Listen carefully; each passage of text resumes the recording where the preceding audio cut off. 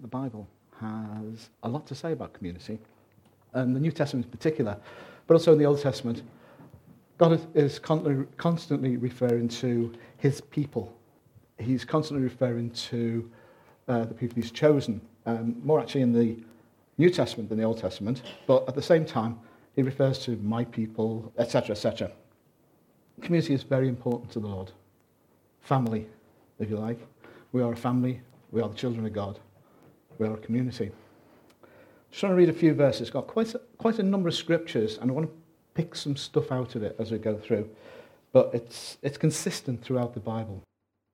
Now, first we want to look at Ephesians 4, 25 we're starting at. It says, "Therefore each of you must put off falsehood and speak truthfully to your neighbour, for we're all members of one body. In your anger do not sin. Do not let the sun go down while you are still angry. Do not give the devil a foothold. Anyone who's been stealing must steal no longer, but must work doing something useful with their own hands, that they may have something to share with those in need. Do not let any unwholesome talk come out of your mouths, but only what is helpful for building others up according to their needs, that it may benefit those who listen. And do not grieve the Holy Ghost, with whom you were sealed for the day of redemption. Get rid of all bitterness, rage, and anger, brawling and slander, along with every form of malice. Be kind and compassionate to one another, forgiving each other, just as Christ, God, forgave you." It's quite a lot to take in, really, isn't it? I mean, that's just one section of the New Testament. It's absolutely full of how we respond to one another, how we act, our relationships. My family is a family of grudge bearers. If we were hillbillies, we'd be having a feud that goes back 200 years. And it's quite hard coming up in that culture to change the attitude. I find myself, even now, sometimes thinking, what have I got to do to respond to that? Or, oh, they've upset me. I've got to do something to sort it out. Which is the world's way. It's always the way of, sort of tit-for-tat things, making sure that, I'll get them back or I'll show them and all that kind of thing. And even recently, odd things have happened, not in the church necessarily, but things outside with other people that, professionally or other things like that over the last couple of years. And it's easy to build up a bitterness, easy to build up something where you're frustrated. You forgive them nominally in your head, but you carry that thing through and it keeps repeating and repeating. It's there in the mind. When you see that person, again, it comes to mind and you start to think, well, I need to do something, they're getting away with all sorts of stuff and all that kind of thing. We don't let it go. We don't give the forgiveness that we need to do. And I think that's one of the biggest things that we have to do as a church family, as a community. I want to run through these verses. I'm going to come back to them, but I want to look at some other stuff as well. The main thing here, the verse I want to pick out is verse 30. It says, "And do not grieve the Holy Spirit of God." Anybody have a thought on that? What's grieving the Holy Spirit? It's one that we pass by quite quickly sometimes. So, making him sad? Think we can upset the Holy Spirit? Well, it says we can, doesn't it? It said, don't grieve him. We must be capable of grieving him. Let him down. How do you grieve him? Why is it in this context? What's it about? How do we grieve the Holy Spirit in this context? Keep doing the same thing over and over. Yeah. The wrong thing. Yeah. Not be right with God. One another. With one another. Bearing grudges. It is, bearing grudges. All that stuff. And notice as well, most of the stuff in those verses, it has a, don't do this, but do this instead. It's not a set of rules. It's a way of acting. It's a way of moving into holiness. You see, without holiness, we can't function as a family, as a community, because we're too diverse. We're too different. We'd be falling out all over the place. We have to be able to accommodate one another. We have to be able to be gracious to one another. We have to behave in a kingdom way, which we've done a lot on the kingdom in the past, about how it's a topsy-turvy thing. It's a way in which the first are last, we've heard before. You know, the ones who want to be in charge are not the ones who become in charge. The God uses the weak things of this world. All of those things that are totally opposite to the world, that's the things we have to adopt and make part of us. And that's holiness. That's appropriating what God has already done for us. So we put off falsehood. We speak truthfully, you know. There's a thing up in the office, I don't know if anybody's ever noticed it, at the old library, and it says, is it true, is it kind, and is it necessary? They're quite good things in terms of what we say to one another. All the verses I've got here, almost all of them, talk about encouraging one another and not bringing one another down, not trying to get your own back. See, psychologically, sometimes people think that by bringing someone down, they'll feel better. They actually feel worse. And that's the way the world works. Newspapers can't wait to build someone up and pull them down again. You know? They can't wait for people to get their comeuppance. We don't behave like that. We want everybody to be uplifted. We want everybody to be encouraged. So put a falsehood. That's all kinds of falsehood. That's putting on a front. Okay? That's pretending to be pleasant and nice instead of dealing with the issue, and then can be genuinely pleasant and nice to people. If there's an issue between two people, it says there, don't let it last till after the sun's gone down. It's always quoted as a good marriage thing, which mostly we've done, haven't we? It might have been 2 o'clock before the sun went down, but in the morning. But it's not a good thing. You know, put something off. Always have an argument in the daylight hours. Don't wait till the middle of the night, because it's a far worse argument. Just like if you're worrying about something, try to get to sleep, because it'll always seem worse around about 2 or 3 in the morning when we're at our lowest. In your anger, don't sin. So we can get angry about things. We can get angry about fair trade. Well, not about fair trade, but things that are unjust, things which are wrong, things that grieve the Holy Spirit, things that in this world people take advantage of other people. We can get angry about those things, but don't sin in that. We could be very angry about some of the things that have happened, for instance, over the co-op, with the landlord, acting, I believe, in an unrighteous way.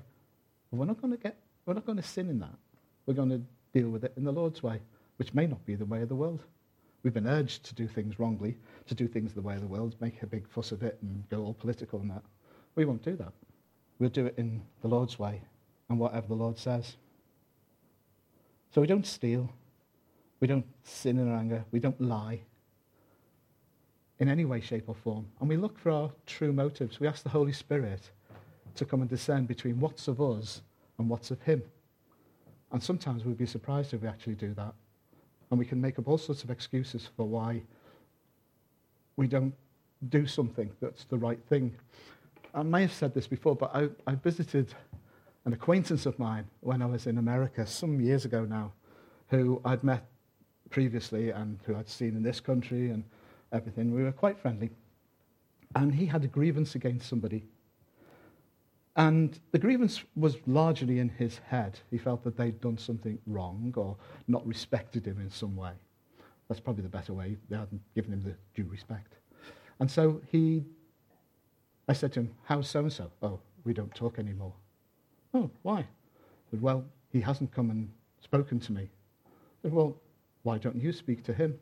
Well, the fault is entirely on his side. Have you spoken to him about, does he say there's a problem? No, he's totally unaware of it. But until he comes and apologizes, I'm staying here. Now, that guy was a pastor of a church which now doesn't exist anymore. And he still sits at home waiting for the guy to apologize to him. That's a bit extreme maybe. But sometimes in our hearts, we've kind of got that attitude. But let them come and apologize to me. It's their fault. It says in the Bible, if your enemy sins against you, go to him and speak to him, or her, and try and sort it out. You know, quite often we'll meet with a great response. I know that it's got to be the Lord, because some people in the past who maybe have said things or done things wrong, nobody here, all right? I mean that, nobody here, have come to me and they've said, I'm sorry for what I said or done. Oh, maybe you should then. No, anyway, I've come to me and said, you know, I did wrong, etc. I shouldn't have done that. And I know I've let it go, you know. Sometimes the enemy brings it back and it's a niggle. I think, no. And also, forgiving isn't forgetting. We'll do that necessarily. We'll do that on another day. But you know what? Whenever anyone said that to me, I've had no problem just letting it go with them and just saying, honest, you know, if forgiveness is needed, it's there. I've never had that problem. So if you approach your enemy or the person who's hurt you or wronged you, would be surprised in most cases it can be reconciled very, very quickly. And maybe a little cry and a hug and everything. You know? We need to let it go. And this works between us. This allows us to become more like Jesus, which is what holiness is about, isn't it? Without holiness, we can't exist, I said, as a community. But without the community, we don't really have anywhere to practice the holiness. I mean, we can be holy outside and different with people and that sort of thing. But when people who know you really well, people who we're really closest to, when we're family, that's the hardest, isn't it? That's the most difficult to be holy in, to be like Jesus. I'm going to move on quickly. We grieve the Holy Spirit when we sin in ways that cause discord, really, when we cause splits.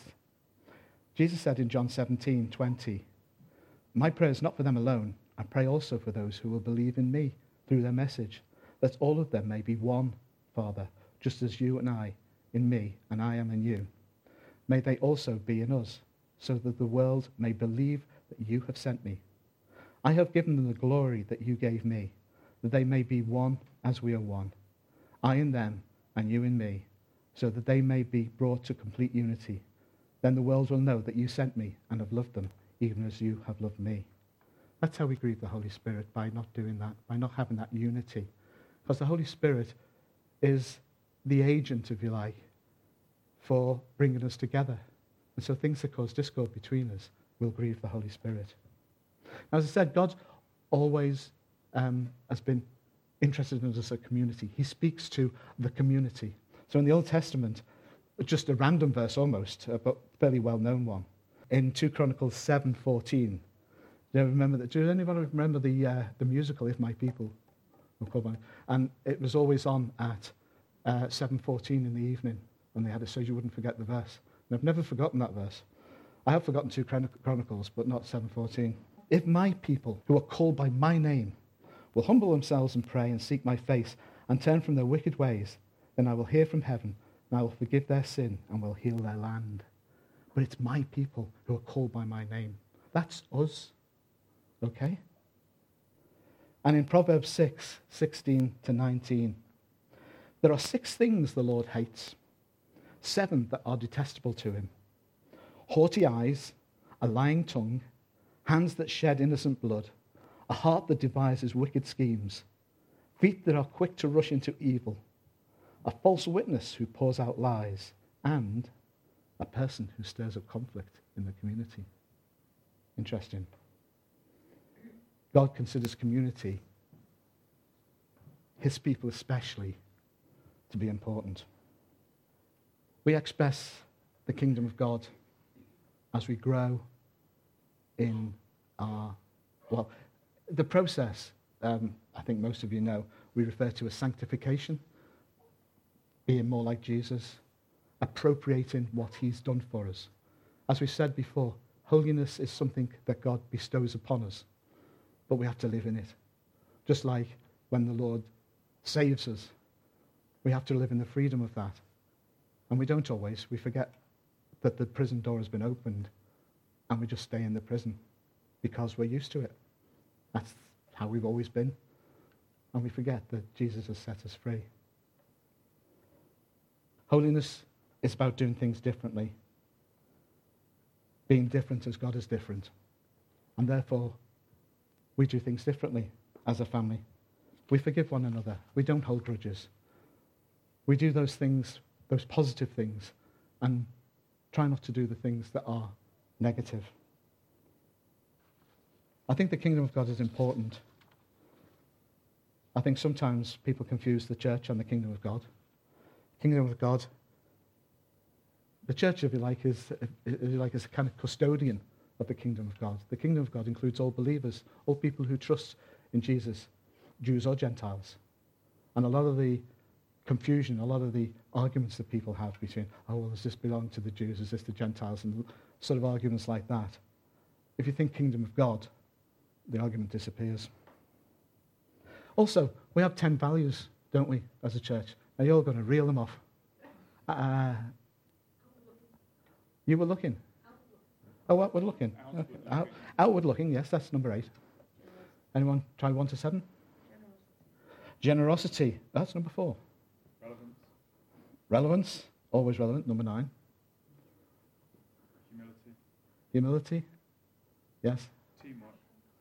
Teamwork, last one, actually, but very important. Compassion. We're getting there. Excellence. That's the first one. Excellence. Pardon, ham sandwich, that sounded like to me. Transparency. Oh, transparency, sorry. We have, openness. We have. Ham sandwiches. I'll fail there. Transparency, yes. Have we got that? No, it's openness. It's openness, and transparency is in there. Anything else? A few, I've lost count. Equality. Equality is the equal. Gratitude. You said humility, didn't you? Sorry? You said humility. Yeah. Yeah, well done. Yeah, thank you. I'm the best of it. I know. I'm the most humble person I know. I think we've got it all. Openness, outward looking, relevance, teamwork. All of those, every one of those has an element of community in it. When you read through them, and every one of those, we were very careful when we first drew them up and we discussed them, are biblically based. All right? We are a community whether we want to be or not. If we sit at home and we say, fed up with the church, if the church has hurt us or whatever, we have to go back to a church. Not necessarily the one that hurt you, but we can't do things in isolation. The enemy will pick us off.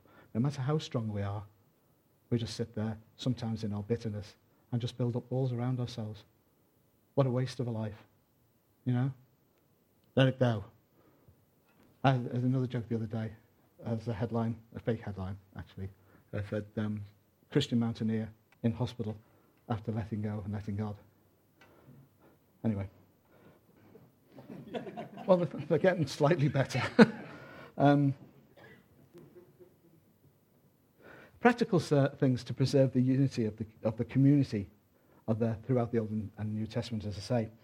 Have a look, we'll have a look on the bullet. 2 Corinthians 13, 11 to 14. Often these things are towards the end of the various letters that Paul writes in particular, or Peter.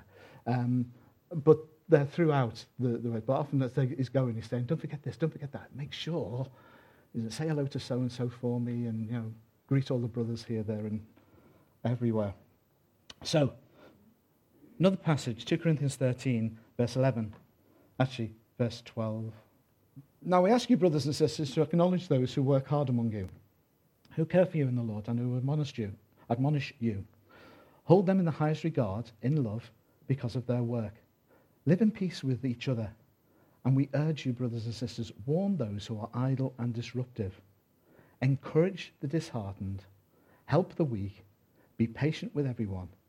Make sure that nobody pays back wrong for wrong, but always strive to do what is good for each other and for everyone else. Finally, brothers and sisters, I think I've got the wrong verse here, actually. Finally, brothers and sisters, rejoice. This is now 2 Corinthians. I've missed out the reference to the previous one. Finally, brothers and sisters, rejoice. Strive for full restoration. Encourage one another and be of one mind. Live in peace, and the God of love and peace will be with you. Greet one another with a holy kiss. That reminds me of another joke. All God's people have sent their greetings. May the grace of the Lord Jesus Christ and the love of God and the fellowship of the Holy Spirit We're with you all. What's the difference between a holy kiss and an unholy kiss? 30 seconds. Anyway. I got my fan at the back there. Great. Thanks, Matt.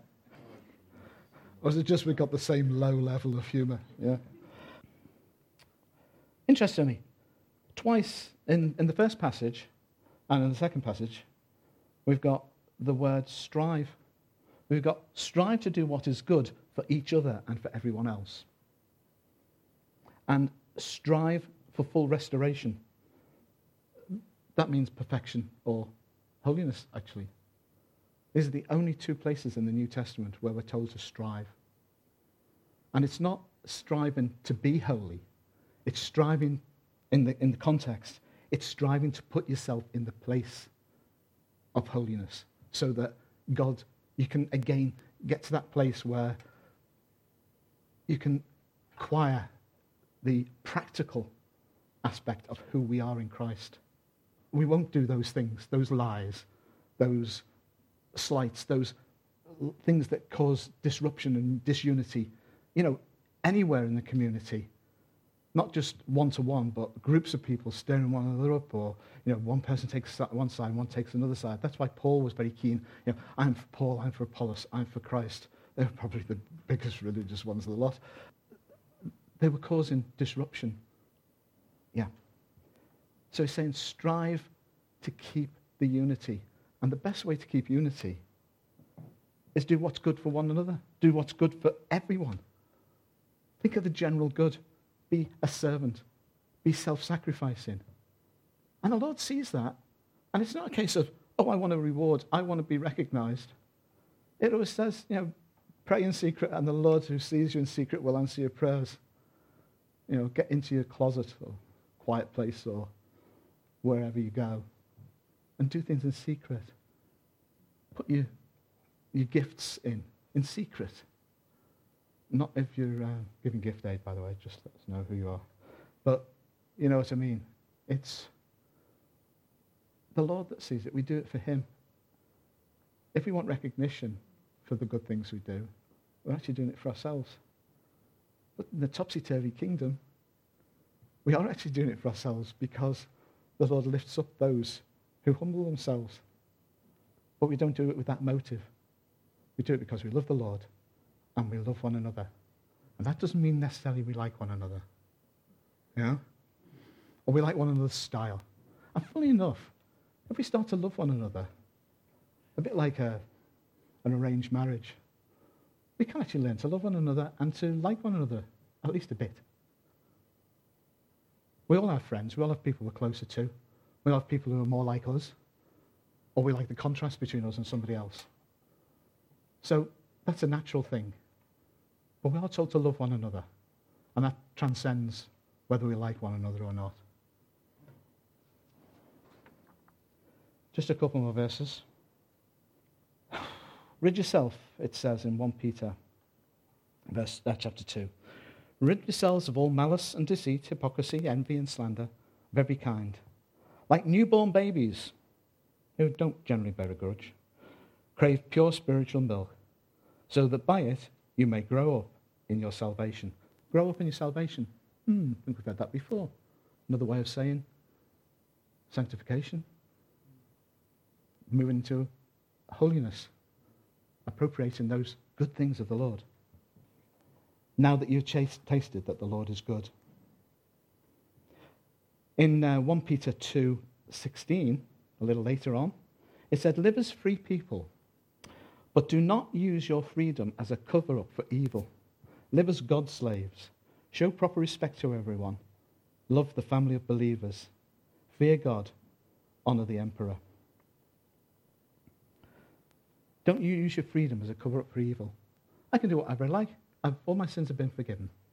So I can behave as badly as I want.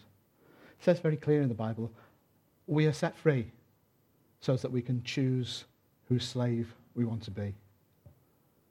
Are we slaves to Jesus, or do we remain a slave of the world and the devil? But we don't have the freedom, or the license, if you like, to carry on doing the stuff that we were doing before, or to being selfish, or to using that as a cover-up. And it comes back to motivation again for things that we really want to do. So we can be all nice and hypocritical and very lovely to people and stab them in the back. That's not why we've been saved. And that's not why we're part of the family. So again, let's just check our motives. Are we doing this for our own selfish reasons? Are we saying, well, I'm free, I can do this, that, and the other? And we are. It's true. We can. But is Jesus behind it? Is it going to benefit others? Is it going to encourage others? Or am I just indulging myself? Sometimes we're doing things and we don't realize. That's a different thing, and the Lord will tweak our conscience. I remember once I was getting up to preach on something, and the pastor of the church I was at said to me, oh, don't beat them up. Now, there was all sorts of sin going on, things in the background, and I wanted to address this and just say, guys, we need to sort this out. Not in any condemnatory way. I hate condemnation in that way. I hate people using guilt trips and stuff like that, because that's not of the Lord. He came to set us free. But there are times when we really have to say, this is wrong, stop it. And that's what it says in the Bible. And it's about admonishing people. Admonishing isn't something where it's not something you do lightly, but it's not something that you shouldn't do. Because we want to be okay with one another, and sometimes straight talking is the best way. 2 more verses. 1 Peter 1, there's a lot in Peter actually. 1 Peter 1, 22 and 23, it says, now you have purified yourselves by obeying the truth, so that you have sincere love for each other. Love one another deeply from the heart. But it's actually the word there is a pure heart, all right? For you have been born again, not of perishable seed, but of imperishable, through the living and enduring word of God. But the emphasis again is on love for one another. And love is the key. And that love only comes as we become more and more like Jesus, as we live out the holiness that he has bestowed upon us, as we put ourselves in the way of God's holiness, in the way of his salvation, that we grow more like him. And therefore, we can live as a community far better. In a good marriage, you serve one another. You all know this because you all got good marriages, but in a good marriage, you serve one another, and you don't think of yourself in that sense, But if you're both doing that, you both benefit, because each person serves the other person, and they work to their strength, so it's a partnership. And that's what we're like. We're like a family. We're all married together, if you like. We are able to promote one another, but in promoting one another, we get promoted by others. And if everybody's promoting everybody else, if everybody's putting everybody else before themselves, if everybody's self-sacrificing, then we all benefit. And we all rejoice when we all succeed. And we all help one another when we fail. And there's no condemnation, because there's the love of God. And that's what we want to see grow more and more. And we want to deal with issues quickly. We want to deal with stuff where there is a falling out or sin that's come in for whatever reason. Let's deal with it quickly. Let's own up. And let's live as the family of God. And one last verse. Again, 1 Peter 3, 8 and 9. Finally, all of you be like-minded, be sympathetic, love one another, and be compassionate and humble. Do not repay evil with evil, or insult with insult. On the contrary, repay evil with blessing, because to this you were called, so that you might inherit a blessing. Let's pray. Father, we are proud to be your people. We are blessed. We are grateful. And we love one another because ultimately you loved us first. Father, bind us together. Make us more of a family. Help us to show the world that you are real, Lord, because that's demonstrated in the relationships that we have. And may that relationship with one another flow out into the world, that the world might be healed, that your kingdom might be extended, And we'll do our part, Lord, in ushering in your return and your glorious recognition, Lord, as the King of Kings and the Lord of Lords. Thank you, Lord.